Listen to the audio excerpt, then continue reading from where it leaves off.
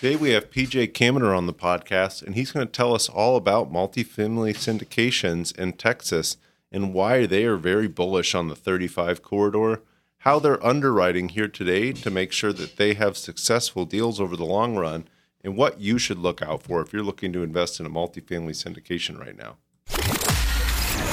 This is Austin Real Estate Investing. Austin Real Estate Investing. We'll be discussing real estate investing in Austin, Texas, and bringing you experts from all different sectors of the real estate game. Your host, Jordan Moorhead, is a real estate agent and investor in Austin and is here to help you get started or to build your portfolio and explore new strategies.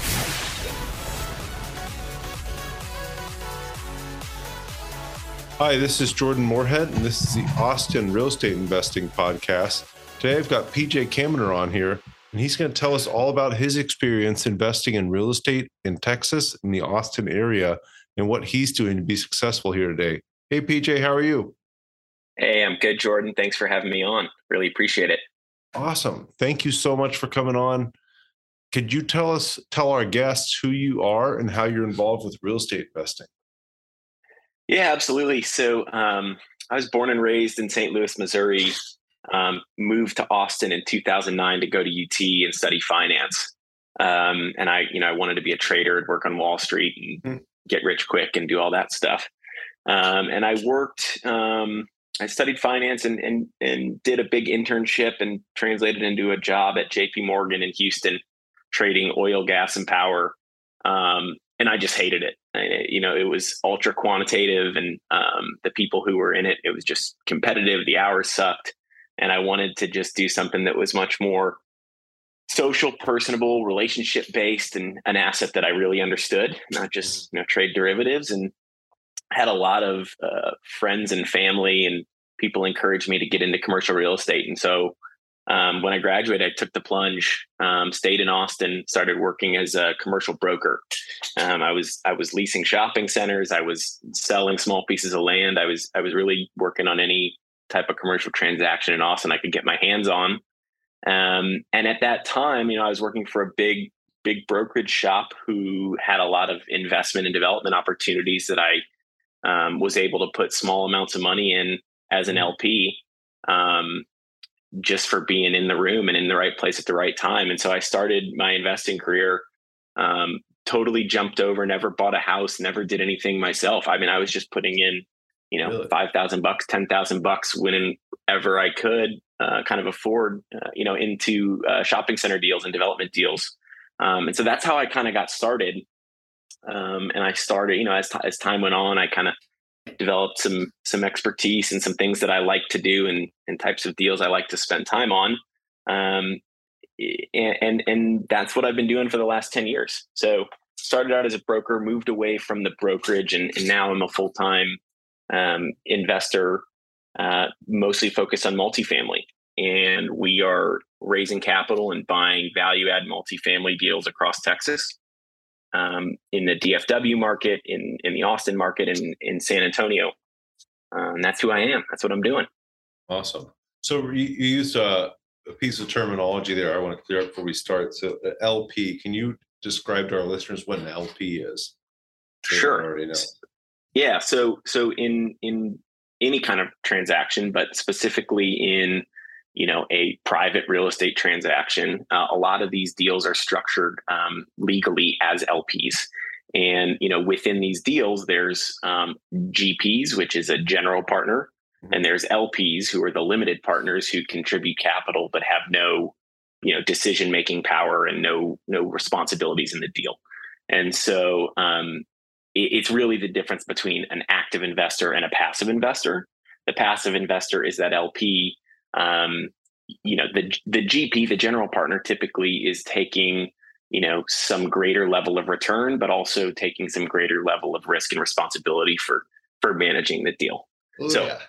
It's a long way of saying I was able to put a little bit money in as a young guy and not have to do anything, and collect some return for investing in deals with smart people that I liked. And I think as I think about my real estate investing journey, and we can talk more about it, one of the big themes and one of my biggest pieces of advice for people who are just getting started is partners and mentors, and coaches really being the key to this all working. And so my philosophy early on was find people that I thought were really smart and making a lot of money and doing the right kinds of deals, and be their buddy and help them in any way that I could, so that I could not only be a fly on the wall and learn what they do, but also, put a little bit of money in their deals when I was able to.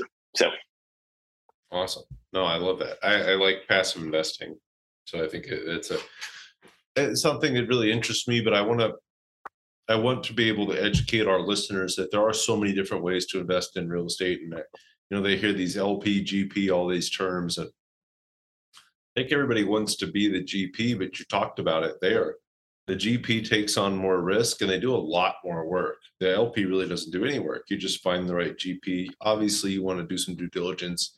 Obviously, you want to analyze the deal and make sure it's a good deal, because you don't want to just trust anybody. They're going to put a good deal together. But once you've done that and you've invested your money, your work as an LP is really done. Your work as a GP is kind of just getting started. Totally. And I think there's two kinds of LPs that I come across. One is the newer investor who uses the LP role as a gateway drug, if you will, to get in the deal and learn. And I think that's completely. I think that's a great way to go. If that's your goal, to become a general partner and to put deals together for yourself, I highly encourage you to do some passive investing as an LP first. Be in the room to see the way the GPs navigate, to understand the reporting. You get a tremendous amount of experience just by putting some money in and watching the deal happen. So that's one group, but there's a whole other group of really successful investors who they could be doctors, they could run a small business, they could do a number of things. They never want to be the GP. Yeah. And they want to write checks and make return as an alternative to investing in the stock market or something like that. And they make a lot of money doing it without the intention of ever being a GP. And I think those guys are great example. You can make a lot of money without having to ever take on that risk and responsibility if that's not something that you have the time or interest in. And I think it's harder to see those people. I know some of them because I happened upon them. I met some people who did really well as LPs before I even started investing in real estate. And initially they said, "Oh, I invest in real estate." I'm thinking houses or duplexes or whatever. And I got to know them better. And they said, "No, I don't do any of the work. I'm just giving these people the money and they're doing all the work." And I later learned what an LP was, but I realized these people were LPs and they were extremely successful. But I think you don't go to XYZ conference and see an extremely successful LP on stage very often because they don't want to be there. They have no reason to do that. They don't make any money off it. They're not gaining any sort of credibility for it. They make money off investing their money successfully, and they want to do what they want to do. So the most successful LP I know treats his job as planning his vacations. Yeah, right. And I think this is we're in a really interesting time for private placements. In the old days, this was the old boys network, right? These were the kind of deals that happened at the country club, where someone put the deal together. A bunch of rich guys wrote them $50,000 checks, and they made money that way. Now, you're seeing a lot of people talk about syndications and market this as something that can be done for the everyday person, and it absolutely can. And it's being done, at a democratized way now.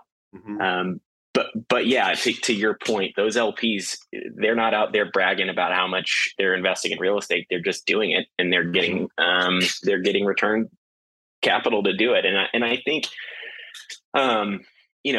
the key to this is the right operator, right? And there's plenty of people raising capital who don't have the experience or the temperament to be raising capital. And there's going to be plenty of people who whose deals don't work out the way it looked in the pro forma.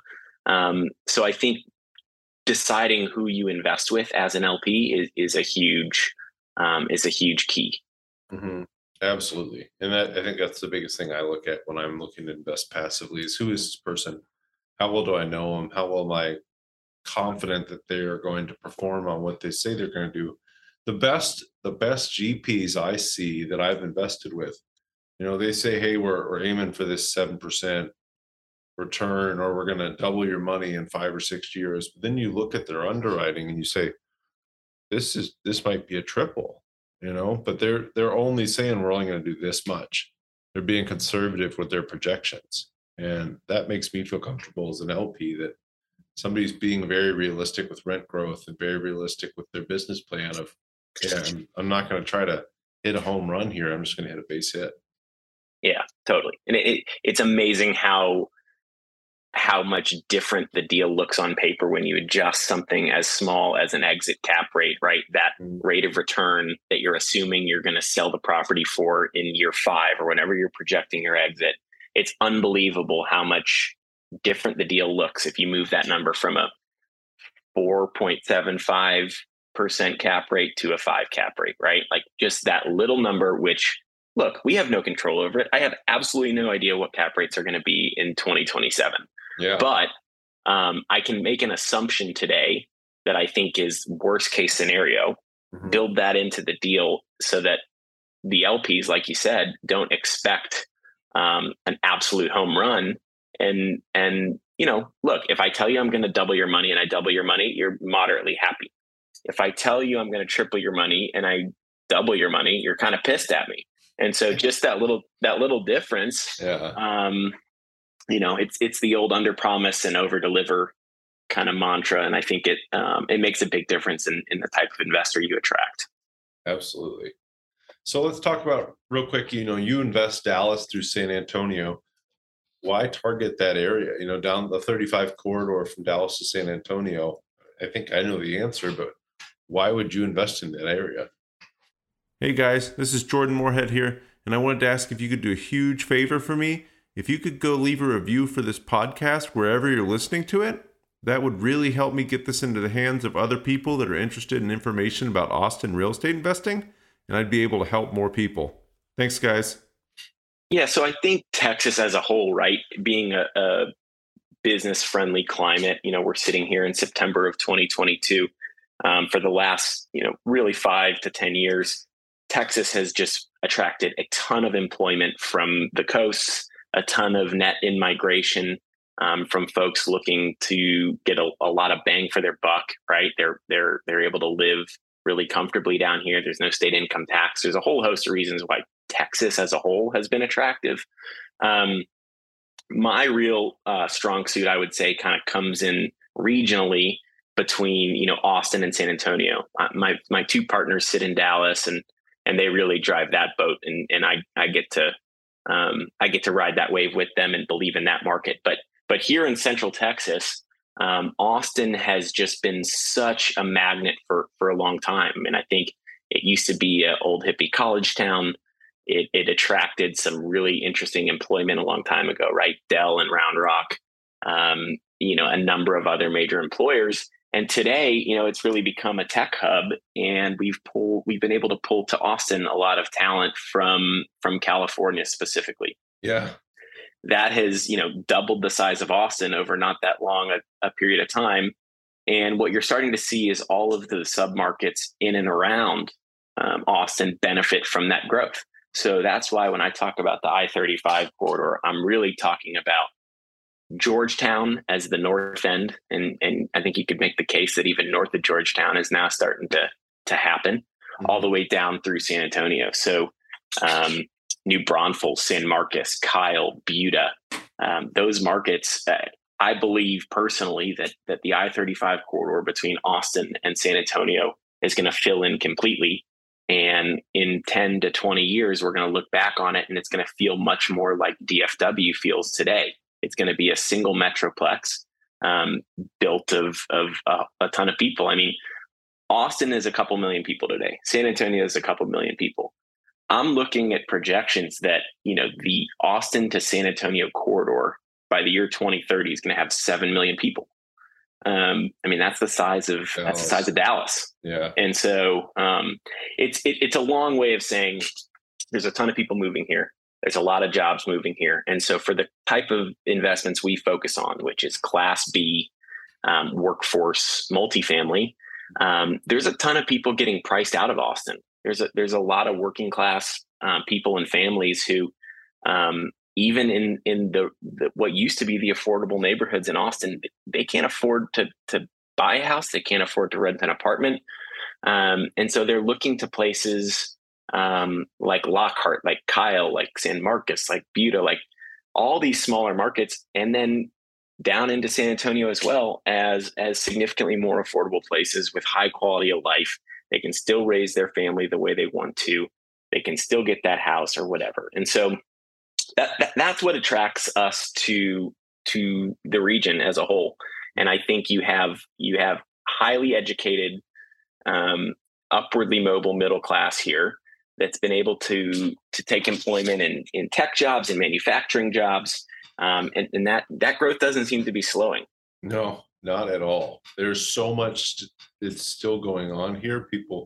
There's been as many new announcements of major businesses moving here, but I think what people forget is those businesses just started building their facilities. So places like Samsung, that just started building that facility. And then out in Lockhart, you mentioned Lockhart. Lockhart has had a couple big announcements in the last couple of weeks. We're recording this late September 2020. They've had 2 or 3 large businesses announced moving to Lockhart in the last couple of weeks.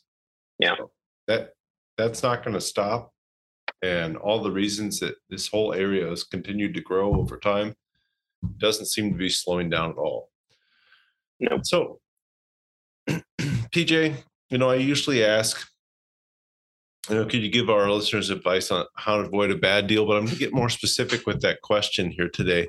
Could you give our listeners advice on how to avoid a bad deal as a limited partner? So if they're looking to invest passively as a limited partner, how do they avoid doing a bad deal? That's a great question. We talked about it a few minutes ago. I think first and foremost, this has to start with the operator.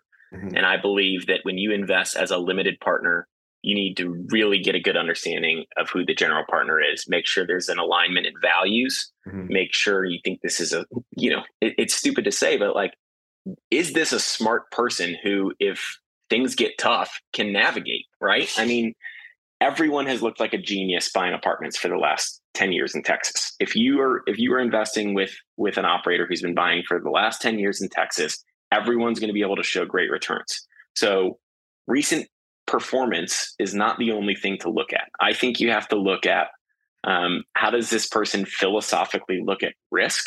And when I talk about risk, I'm talking about their debt strategy. Like, what kind of loans does this person want to get on this property? When do they think we can sell this property? What are they assuming we can sell this property for?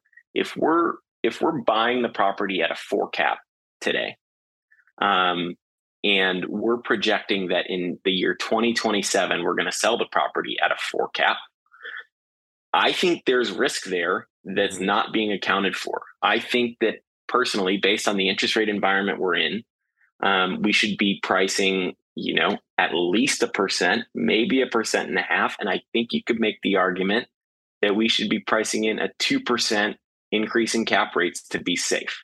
We're buying deals at 4 caps today, and we're building our pro forma around a 6 cap exit. Now, I personally don't think it's going to happen. I think we're looking at a 18 to 24 month debt environment that's really challenging.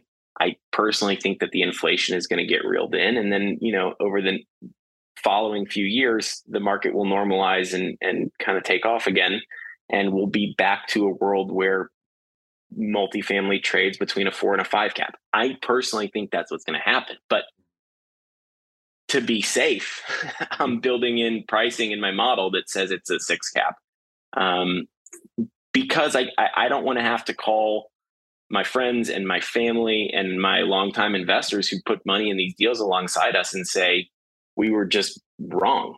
We were too bullish. We were too optimistic. And Jordan, I'm a young guy. Like I'm 31 years old. I plan to be doing real estate investing for the next 40 or 50 years. Mm-hmm. I can't afford, a massive L associated with my name at this point. And so it's a long way of saying, I think you've got to avoid people who don't underwrite conservatively, but everybody's going to tell you they underwrite conservatively. It comes down to understanding some of these assumptions, looking at the model and making your own assessment. Like, is this conservative enough for my taste? I also think, even as an LP, you have an expertise and you have things that you know about and believe in the real estate market, or you wouldn't be considering this as an investment. And I think leaning into that, knowing what you know and knowing what you don't know is really important. So if I wanted to make an investment as an LP today, and I lived in Austin, Texas, and I believe in this whole Texas growth story that we're talking about here, and I get a call from somebody who's putting a deal together in Raleigh, North Carolina, just because I see on fastest growing small cities that Raleigh is hot, doesn't mean it's a great idea to go put money in that deal. Now, it could be an awesome deal. It could be a great idea. Yeah. It could be a great idea. But knowing what you know is important. And I think if you stay in your lane and say, look, I like San Marcos. I believe in what's happening there. I like a college town investment. I like the growth of Austin's story. So even just eliminating some of those risks, I think will help you. And I will also, it goes without saying, don't put more money in a real estate syndication than you can afford to lose. I mean, there's no reason, especially in this late 2022 environment, there's no reason to try to hit a massive home run and go all in and risk it all right now. This is time, in my view, to take a little bit of risk off the table, continue to invest intelligently, and keep some dry powder for what I think is coming. And that is a little bit more opportunity over the next couple of years. Absolutely.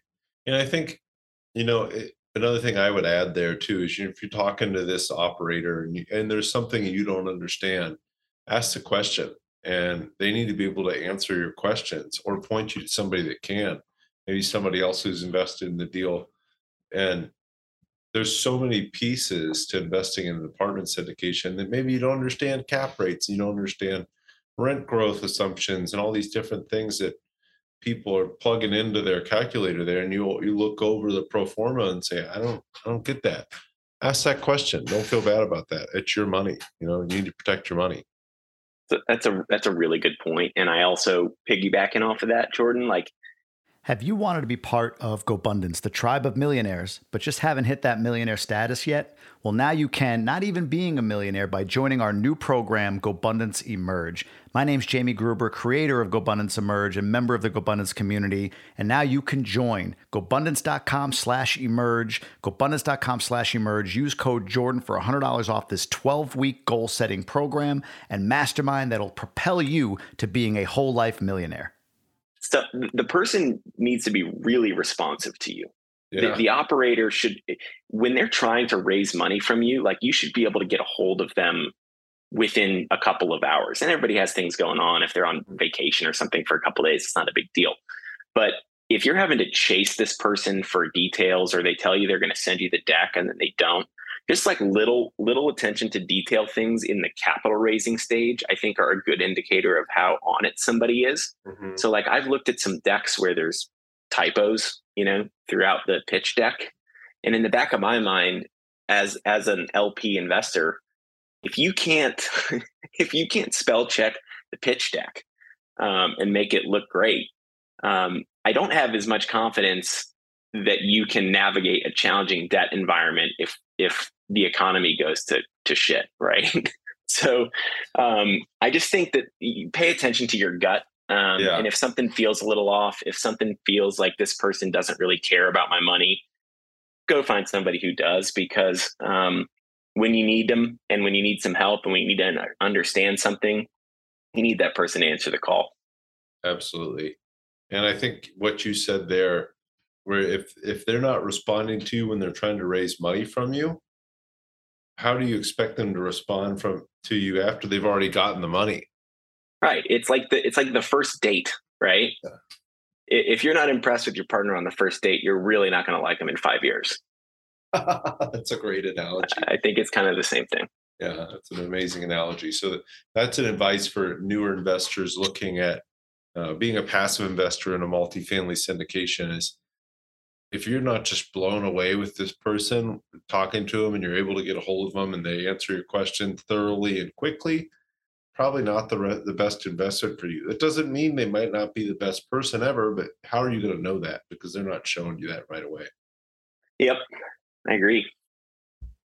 Awesome. So I'm sure you talk to a lot of newer investors.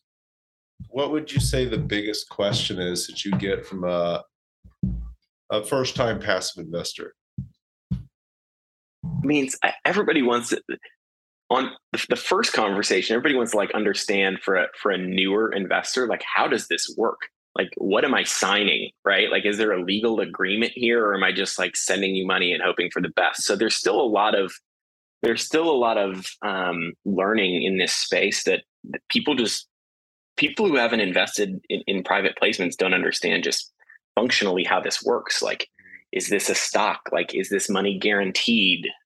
Just how all this comes together. Like, could I get sued by sending you money? Like, so first things first, people just want to understand, how does this all work? And I think investing with an operator who can explain that really clearly to you is important. Understand exactly legally what we're doing here, that we have really, professional SEC lawyers who put this all together in a Class A professional way. So I think that's the first thing.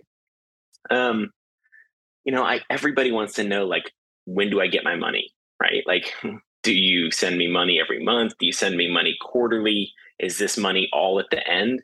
And I think that's important, right? Like, everybody has a different investing objective, and I can show you 2 deals that have a 20% IRR and are both 5-year deals, but one deal could be cash flowing the whole time, and I could be sending you checks 4 times a year. Mm-hmm. And the other one could be $0 along the way and all on the back end. Yeah. And one isn't necessarily better than the other. Honestly, it's just depending on what you want. Make sure you understand, like, their plan, how they're going to return capital to you, how often you should hear from them, when you can expect reporting, those kinds of things.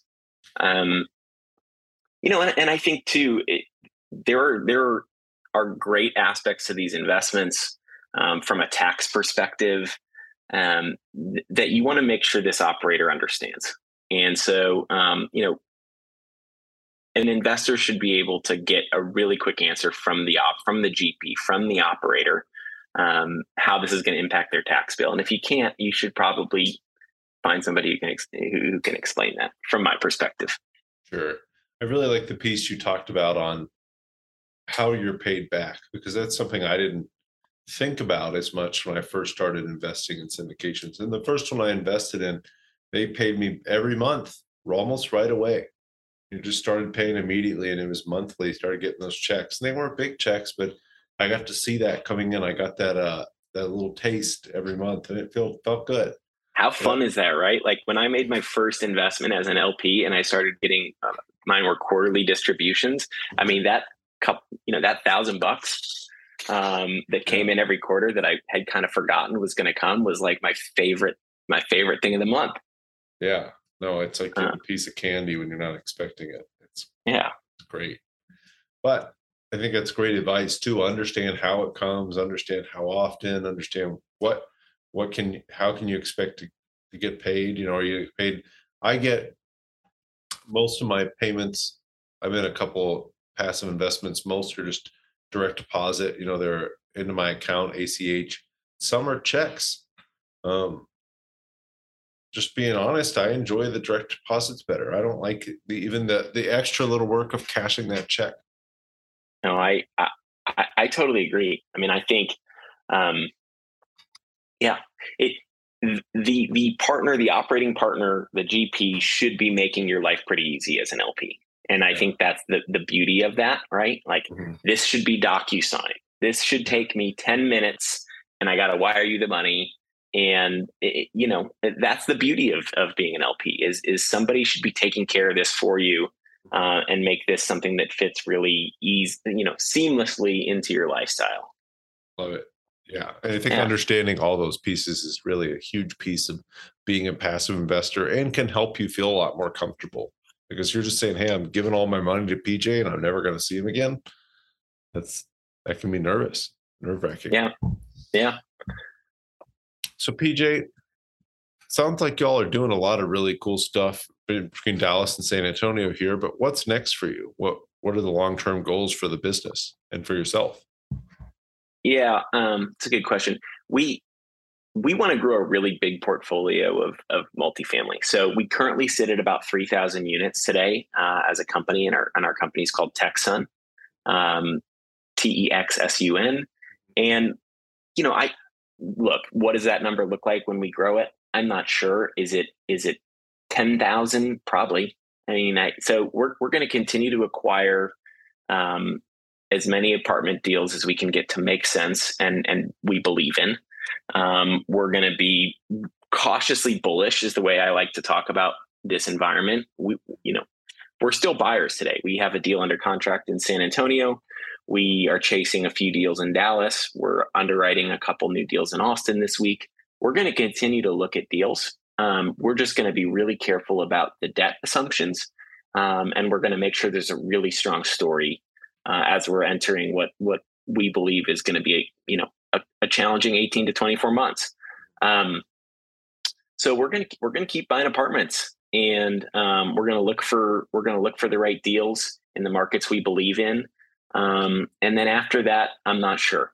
We're not buy and hold investors. I mean, everything we have purchased has, call it a 4 to 7 year business plan built into the deal. So, as we go full cycle on some deals and execute our business plan and sell over the next few years, we'll have some new capital to recycle. But, we're excited about the space. We're excited about the region, and we're going to continue to buy where we think it makes sense. So, for me personally, I love it here in Austin. I think I'll, for the rest of my life, do business here in Austin, and in the surrounding communities. And even as I get older and, maybe spend time in other places, this is an awesome business friendly climate and a great place to live and hang out. And so I'll be in Austin as much as I can. Love it. And the Longhorns are here. So every fall, there will be, plenty of football games to get to. Absolutely. And I like what you said about, you like the asset class and you like the region. Texas is growing like crazy, and people need a place to live in Texas when they're moving here from other places, or they just need a place to live in general. So apartments are a place to live. Texas is growing like nuts. So not a bad place to be. Yeah.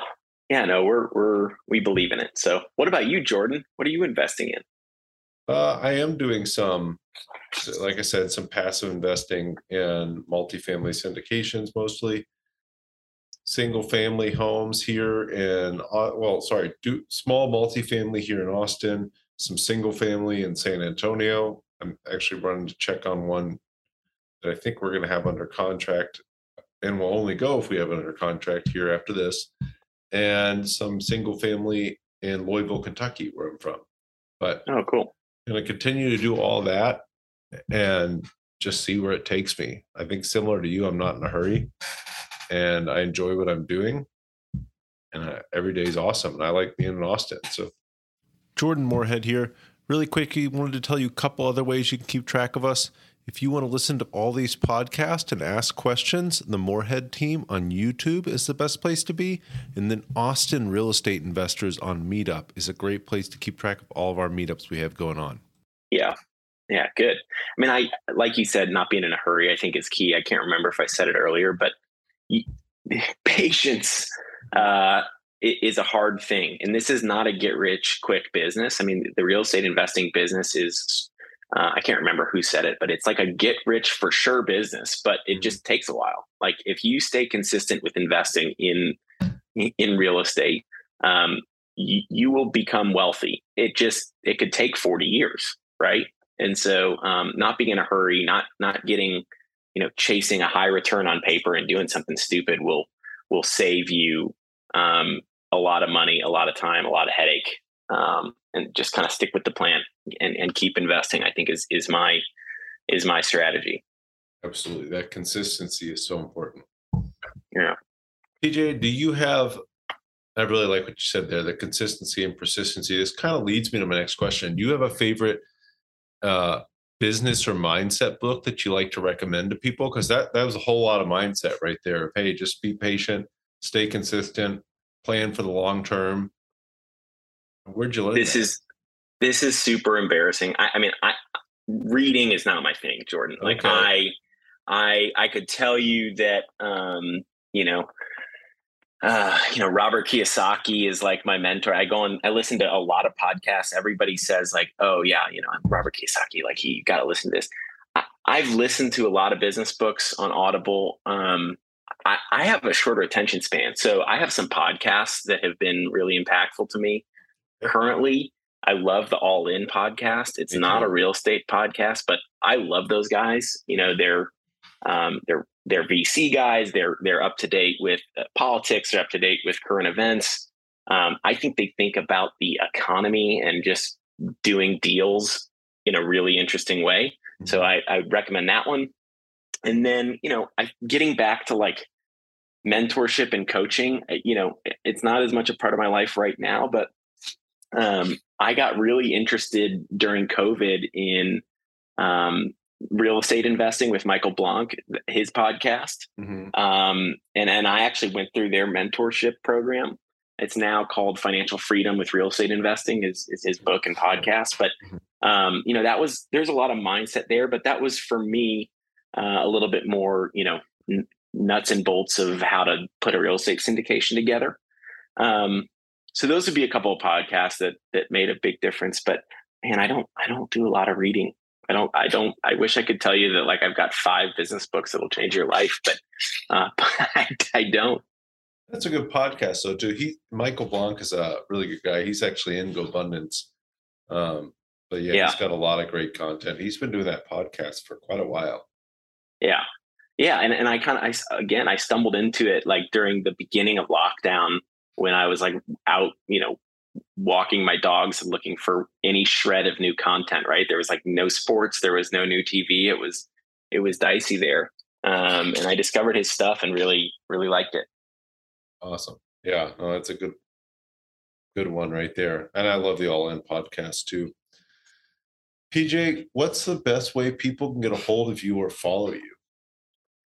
You can follow me on Instagram. It's at PJKam, PJKAM. You're going to see a lot of fly fishing and not a whole lot of like real estate and motivational stuff. But you're more than welcome to follow me and I'll give you a follow back. You can shoot me an email. It's pj@texsunholdings.com, TEXSUN holdings.com. You can add me on Facebook. I'm not there that often, but if you shoot me an email or follow me on Instagram, you can find me. You all have I'm sure you have a website too. Yeah. We have a website, texsunholdings.com. Okay. We operate that like one of these, slightly private real estate operators. So you won't see a ton on there, but you can see a little bit about our mission and a little bit about some of our investment criteria there. Cool. Awesome. And we'll have all this in the show notes for everybody too, just so they can follow PJ, look at texsunholdings.com. PJ, most important question I ask here, what is your favorite restaurant in Austin? Okay, so this is a big deal to me. Food and restaurants are I don't know, a part of my life, I guess you could say. So I can't limit it to one. Mm-hmm. So I can give you a short list of my favorite kind of must-do places in Austin, and that would be Vespaio, Italian restaurant on South Congress, is always solid. I've never had a bad meal there, and I've been eating there for 10 plus years. Red Ash, awesome. Yeah. I love Abba, kind of Mediterranean on South Congress. It's impossible to get in, but if you get the reservation, it's awesome. I like Ranch 616 for just like a really fun downtown. They invented the ranch water allegedly, and as a tequila drinker, they make a great one.